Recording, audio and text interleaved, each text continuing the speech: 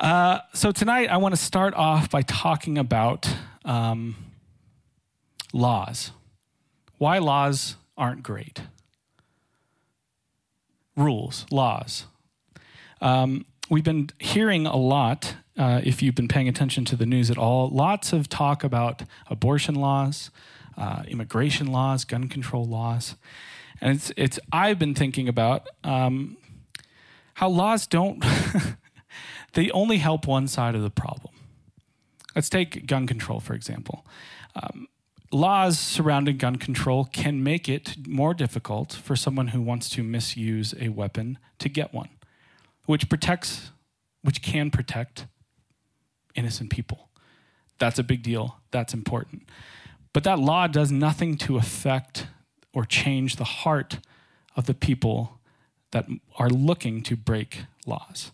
It doesn't do anything to address the issues of a person who is struggling so much that they would go out and harm others with a weapon, right? Laws only affect our behavior. Laws rarely affect, or rarely to never change people's hearts. I want you to keep that in mind as we're going through what we're going to talk about tonight. I'm actually very excited about this talk. I realized I have never spoken about Pentecost before, which we're going to get into, but it's like a big deal in the yearly church calendar. It's a big event that happened. But I learned something new about Pentecost this week that I'm very excited to tell you about. I get to talk about the Old Testament. I get to talk about New Testament. I get to talk about church history. I get to nerd out for a little while. Hang with me, because I promise that it's all going to make sense. I think it's all going to tie together at the end. We're going to find out together, but I'm going to have a great time. So you at least should, right? Thank you. Okay. So as I said, tonight we're talking about Pentecost. Pentecost is the story that takes place in Acts 2. After Jesus' death and resurrection and ascension into heaven, it's this scene where the Holy Spirit shows up in a new way. But Pentecost, where we get that name from, was actually already a Jewish festival. And it's what we're going to get into the story here, but all of the people of Israel are gathered back together in Jerusalem, just like they were during Passover, to observe this festival together when the Holy Spirit decides to show up in this new way. So knowing about what that festival is, this festival of Pentecost, is probably important, as it's the backdrop for the story that we're talking about tonight. At some point, this is like my caveat for the evening. At some point, this festival of Pentecost, some point in Jewish history, it became associated with the story of Moses receiving the law in Exodus 32. If you remember from last fall, we talked about Exodus. I'm going to briefly recap that story for you so you don't have to just be like, yeah, Exodus 32, I know what that is. If you asked me what Exodus 32 was, I would have a hard time remembering, so I don't expect you to remember that. So somewhere along the tradition of this festival, it became associated with this other story from Exodus 32. Exactly when this tradition formed that associates and combines sort of this Pentecost festival with Moses getting the law, when that happened, when that conflation happened, is a matter of debate. Some people argue that it happened way later than the story of Acts. Some people think that it happened around or before the story of Acts. It's not settled, it's contested. I just want to acknowledge that because, as you're going to see, I, for our purposes tonight, I'm going to be assuming that the people in our story are celebrating this festival thinking about Moses receiving the law. That's going to be important. I think the parallels between these two stories of the Holy Spirit coming and Moses receiving the law are just there's too many of them and they're too explicit to deny, in my opinion. So we have the story in the New Testament around like 30 to 33 AD that echoes back this story thousands of years beforehand in Exodus. We have this New Testament story that echoes an Old Testament story. I'm not sure I had ever seen this before, but in preparing the talk for this week, I stumbled across this whole theory about this and it blew my mind, and so I'm excited to walk through it with you. So let's rewind time and let's go back to Exodus 32. If you remember, the story of Exodus is about the people of Israel, after 400 years of slavery in Egypt, fleeing Egypt. The culminating event of Israel getting out of Egypt is what's called Passover, which was the 10th plague, which basically was all the firstborn of the Egyptian people were killed, and that finally gets Pharaoh to let the Israelites go. They leave, they go out into the wilderness, and God beforehand told Moses to take the people back to where he had seen God in the burning bush, to Mount Sinai.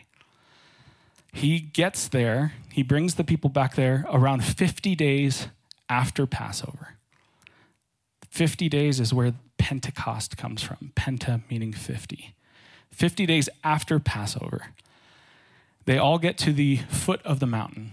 And at some point, there are these very loud, terrifying sounds that are described as thunder and trumpets. God descends onto the top of the mountain in fire. Fire you're going to see throughout the Old Testament. When heaven and earth meet, God's presence manifests in fire.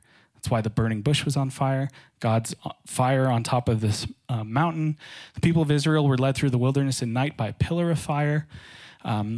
God's presence is symbolized in the tabernacle, which is like the mobile temple, and also in the temple through fire.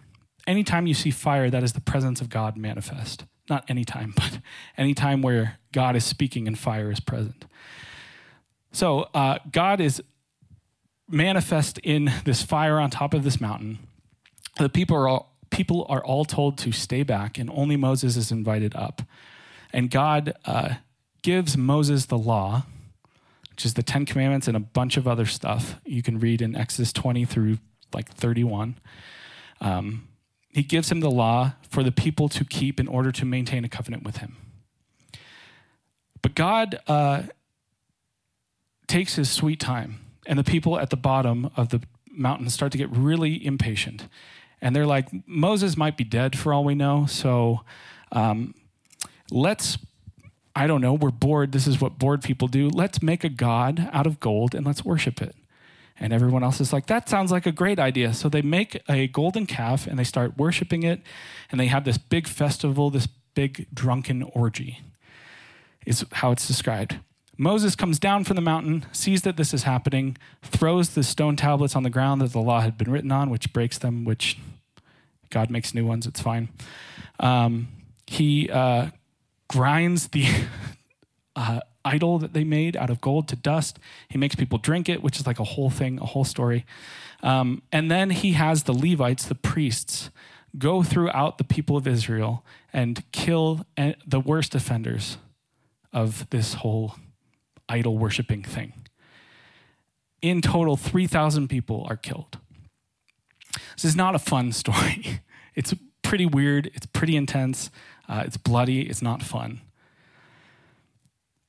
But to recap, 50 days after Passover, we've got these loud sounds. We've got fire with the presence of God in it, enabling Moses to deliver the law to all of Israel. We've got ecstatic praise and worship of false gods. We've got drunk people, and we've got 3,000 people killed. Okay? That's just the quick recap of that fun story. Fast forward now to Acts 2. This is thousands of years later, right after, 50 days after Jesus' death and resurrection, 40 days after Jesus' ascension into heaven. We're going to pick up in Acts chapter 2, verse 1, which says this. When the day of Pentecost came, that's the festival we're talking about, they were all together in one place. They is all of Jesus' disciples and his first followers. Suddenly a sound like a blowing of a violent wind came from heaven and filled the whole house where they were sitting.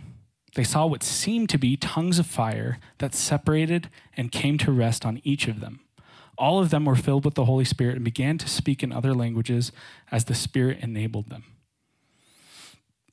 Right off the bat here, we have fire. We've got loud sound and we've got fire, God's presence coming in fire. Remember what I said about fire showing up. The place where heaven and earth meet, God's presence is manifest in fire.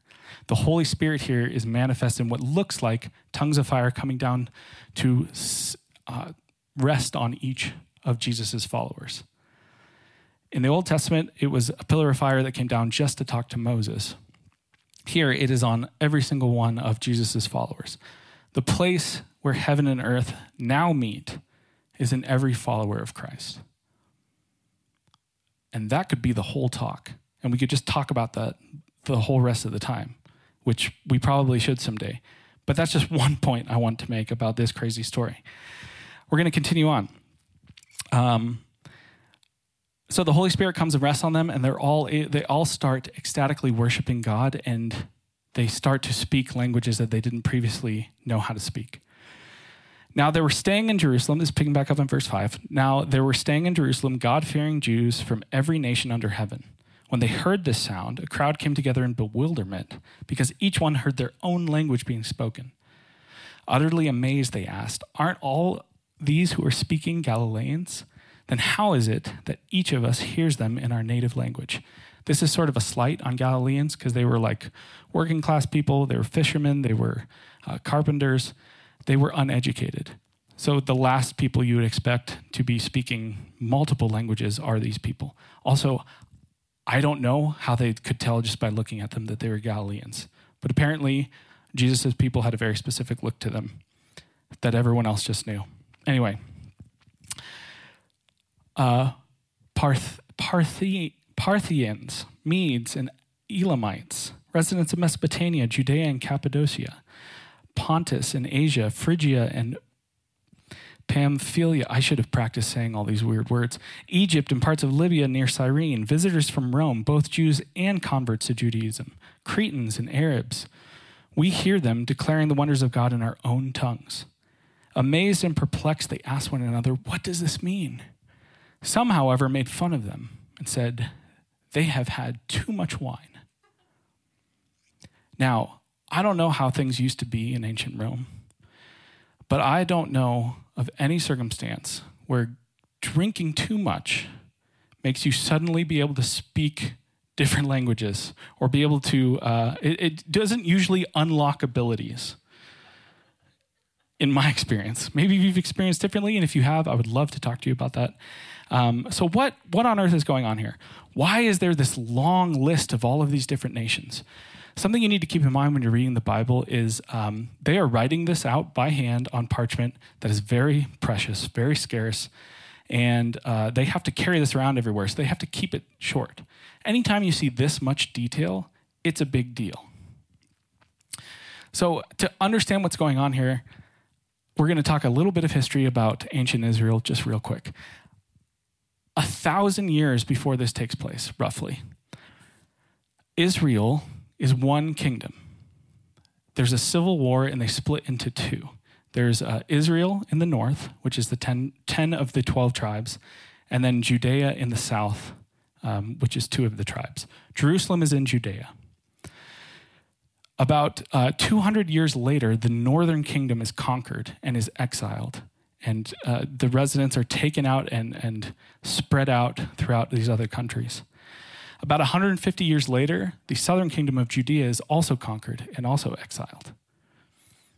50 to 70 years later, a portion of those people from the southern kingdom of those 2 tribes come back to rebuild the kingdom of Judea. And that is what currently exists in Jesus' lifetime. It is now a vassal state of Rome, but it is this rebuilt nation of Judea. Here's what is important to know. After Israel divides 1,000 years before Jesus' life, or 900 years before Jesus' life, Israel is never whole again as a geopolitical entity. They are spread out all over after the exile. It's called the diaspora, the like spreading out of people all across the nations surrounding Israel. There's this promise in Israel's, in the Bible, that the Messiah who will come will reunite the people of Israel together. And everyone who hears that thinks that they're talking, the promise is for a new geopolitical, literal kingdom and country of Israel to be recreated out of all of the people who've been spread out all over the place. These nations that are listed in Acts represent everywhere that the exiled Jews have spread out to. Some of the people that he'd mentioned, some of these people groups have been extinct for hundreds of years, but they were some of the first groups that absorbed exiled Jews. What's going on here, the purpose of this, why he's writing this is a picture of Israel reunited. Israel in this moment of Pentecost is reunited in Christ. When he gave the law, back in Exodus 32, God spoke to all of Israel through Moses. Here again, God is addressing all of Israel through Jesus' disciples. Okay, we're going to keep going. Verse 14. Then Peter stood up with the 11, raised his voice and addressed the crowd, some of them had just said, these people must be drunk. They're speaking languages they don't know. That is very good wine. Peter stood up with the 11, raised his voice and addressed the crowd. Fellow Jews and all of you who live in Jerusalem, let me explain this to you. Listen carefully to what I say. These people are not drunk, as you suppose. It's only 9 a.m. It's an important detail. No, this is what was spoken of by the prophet Joel. And then Peter goes on to give this speech where he explains that what the people just witnessed was the gift of the Holy Spirit being poured out on all of God's people. The Holy Spirit that God had been promising them since the Old Testament. And this outpouring of the Holy Spirit was made possible through Jesus' life and death and resurrection. Because, as Peter argues to this crowd, Jesus is the Messiah. Jesus, the same Jesus that many of you were just clamoring to put to death just 50 days ago, is the Messiah who has reconciled our sins to God and made it possible for the place where heaven and earth meet to be the hearts of every single person who follows Jesus. I skipped over a lot, but picking back up in verse 37. When the people heard this, when they heard all of Peter's arguments, they were cut to the heart and said to Peter and the other apostles, "Brothers, what shall we do?" Peter replied, "Repent and be baptized, every one of you, in the name of Jesus Christ, for the forgiveness of your sins, and you will receive the gift of the Holy Spirit. The promise is for you and your children, and for all who are far off, for all whom the Lord our God will call." With many other words, he warned them, and he pleaded with them, "Save yourselves from this corrupt generation." Those who accepted his message were baptized, and about 3,000 were added to their number that day. Did you catch that? How many? 3,000? How many people died in chapter 32 of Exodus? 3,000. So in Exodus, 50 days after Passover, there's these loud sounds, there's fire. God enables Moses to deliver the law to all of Israel, or at least that's the plan before he smashes them on the ground. Moses goes down to find ecstatic worship, praise and worship of false gods. He finds drunk people. 3,000 people are killed. In Acts, again, 50 days after Passover, there's loud sounds, there's fire, there's ecstatic worship and praise of God. There's people accused of being drunk. A person is enabled to address all of Israel, and that's Peter, and to give them the message of the gospel, and 3,000 people are saved. When the law was given, 3,000 people were put to death. When the Spirit shows up, 3,000 people are given new life. This is an illustration of how the law produces death, but the Spirit produces life. On the day that the Jews from around the world are gathered in Jerusalem to reaffirm their commitment to the law of Moses, the Holy Spirit descends on them, offering something so much better than the law, offering the gospel, the promise of new life to all who believe in Jesus. It's not a coincidence that Paul, in several places, but specifically in 2 Corinthians 3, writes that the law brings death, but the Holy Spirit brings life. Here's the difference between the law and the Spirit. As I talked about when we first started, all the law can do is point out what you're doing wrong. All the law can do is tell you when you've messed up, tell you where the line is between doing what's right and doing what's wrong. All the law addresses is your behavior. It's all external change, if anything. And typically, people only obey the law to not be punished. Or in this case, people obey the law to earn God's favor, to be good people, to be the people of God. Laws are typically adhered to because we don't want what breaking the law brings to us. You usually don't keep the law because it's what you want to do. I don't maintain the speed limit because I'd like to. I maintain the speed limit because I don't want to get a ticket and I don't want to pay money, right? When it comes to the law, we can never be good enough because we're never actually changed. It's all just behavior modification. It doesn't address the underlying issues going on in here. It doesn't address our hearts. Take the law to not lust, for example. The law says don't lust. Okay, but what do I do about this heart of mine that is hell-bent on lusting? The law says just don't do it. Okay, but I don't want to, but there's this part of me that I seem to not be able to control that just is hell-bent on breaking this law. And the law is yeah, but just don't do it.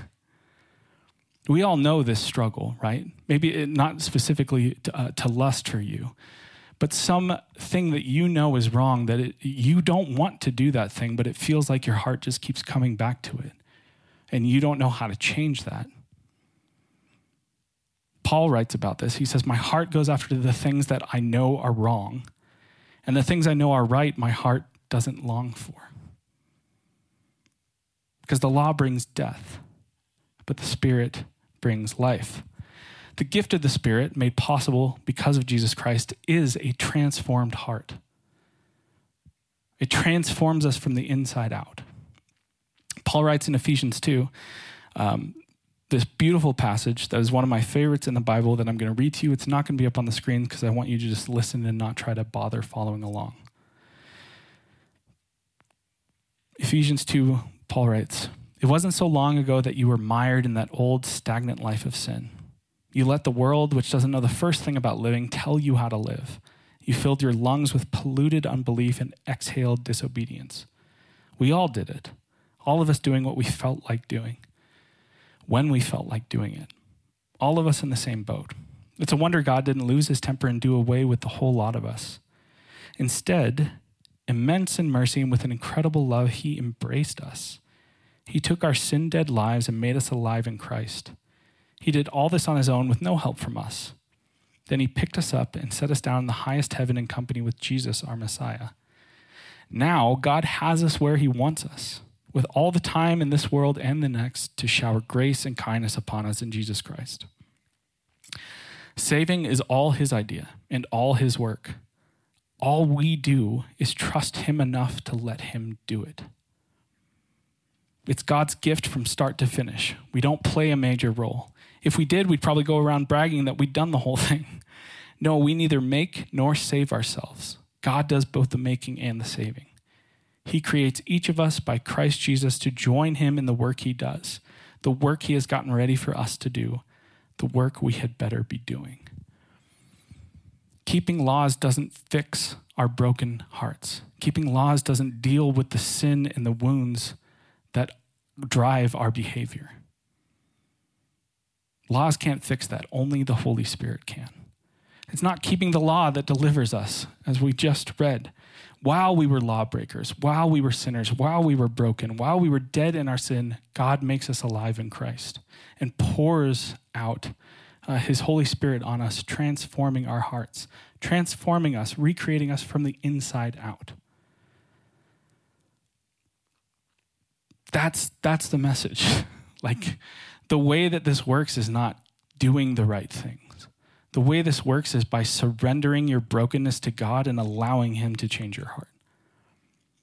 But we still get so hung up on just checking off and making sure that we're doing the right thing. That's what's going to make, we get so convinced that that's what's going to make us good people. That's what's going to make God love us. When the truth is, God already loves us and has already dealt with what we're trying to accomplish. We can't change our hearts by trying to be good people. Our hearts can only change when we surrender them to the Holy Spirit.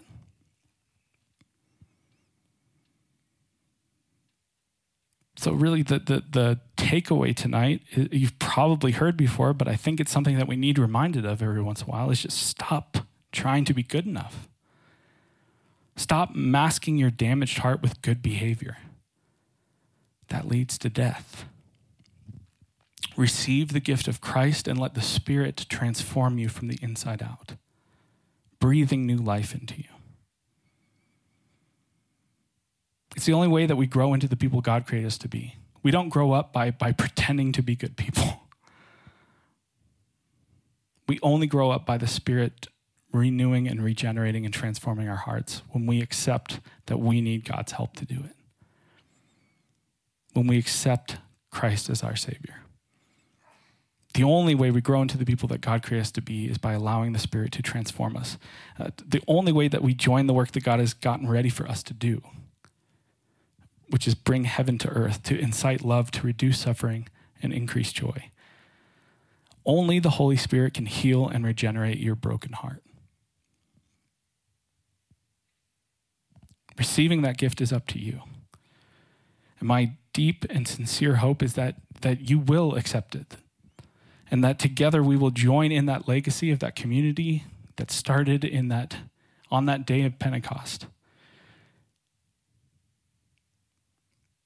Join in the legacy of being walking and talking intersections between heaven and earth, through which God is renewing all things. Will you pray with me? God, thank you that you don't wait for us to get ourselves cleaned up. You don't wait for us to adhere to laws perfectly before you love us. You don't make us force ourselves into shapes to please you. God, you love us so much that you meet us where we're at. You save us, and you transform our hearts.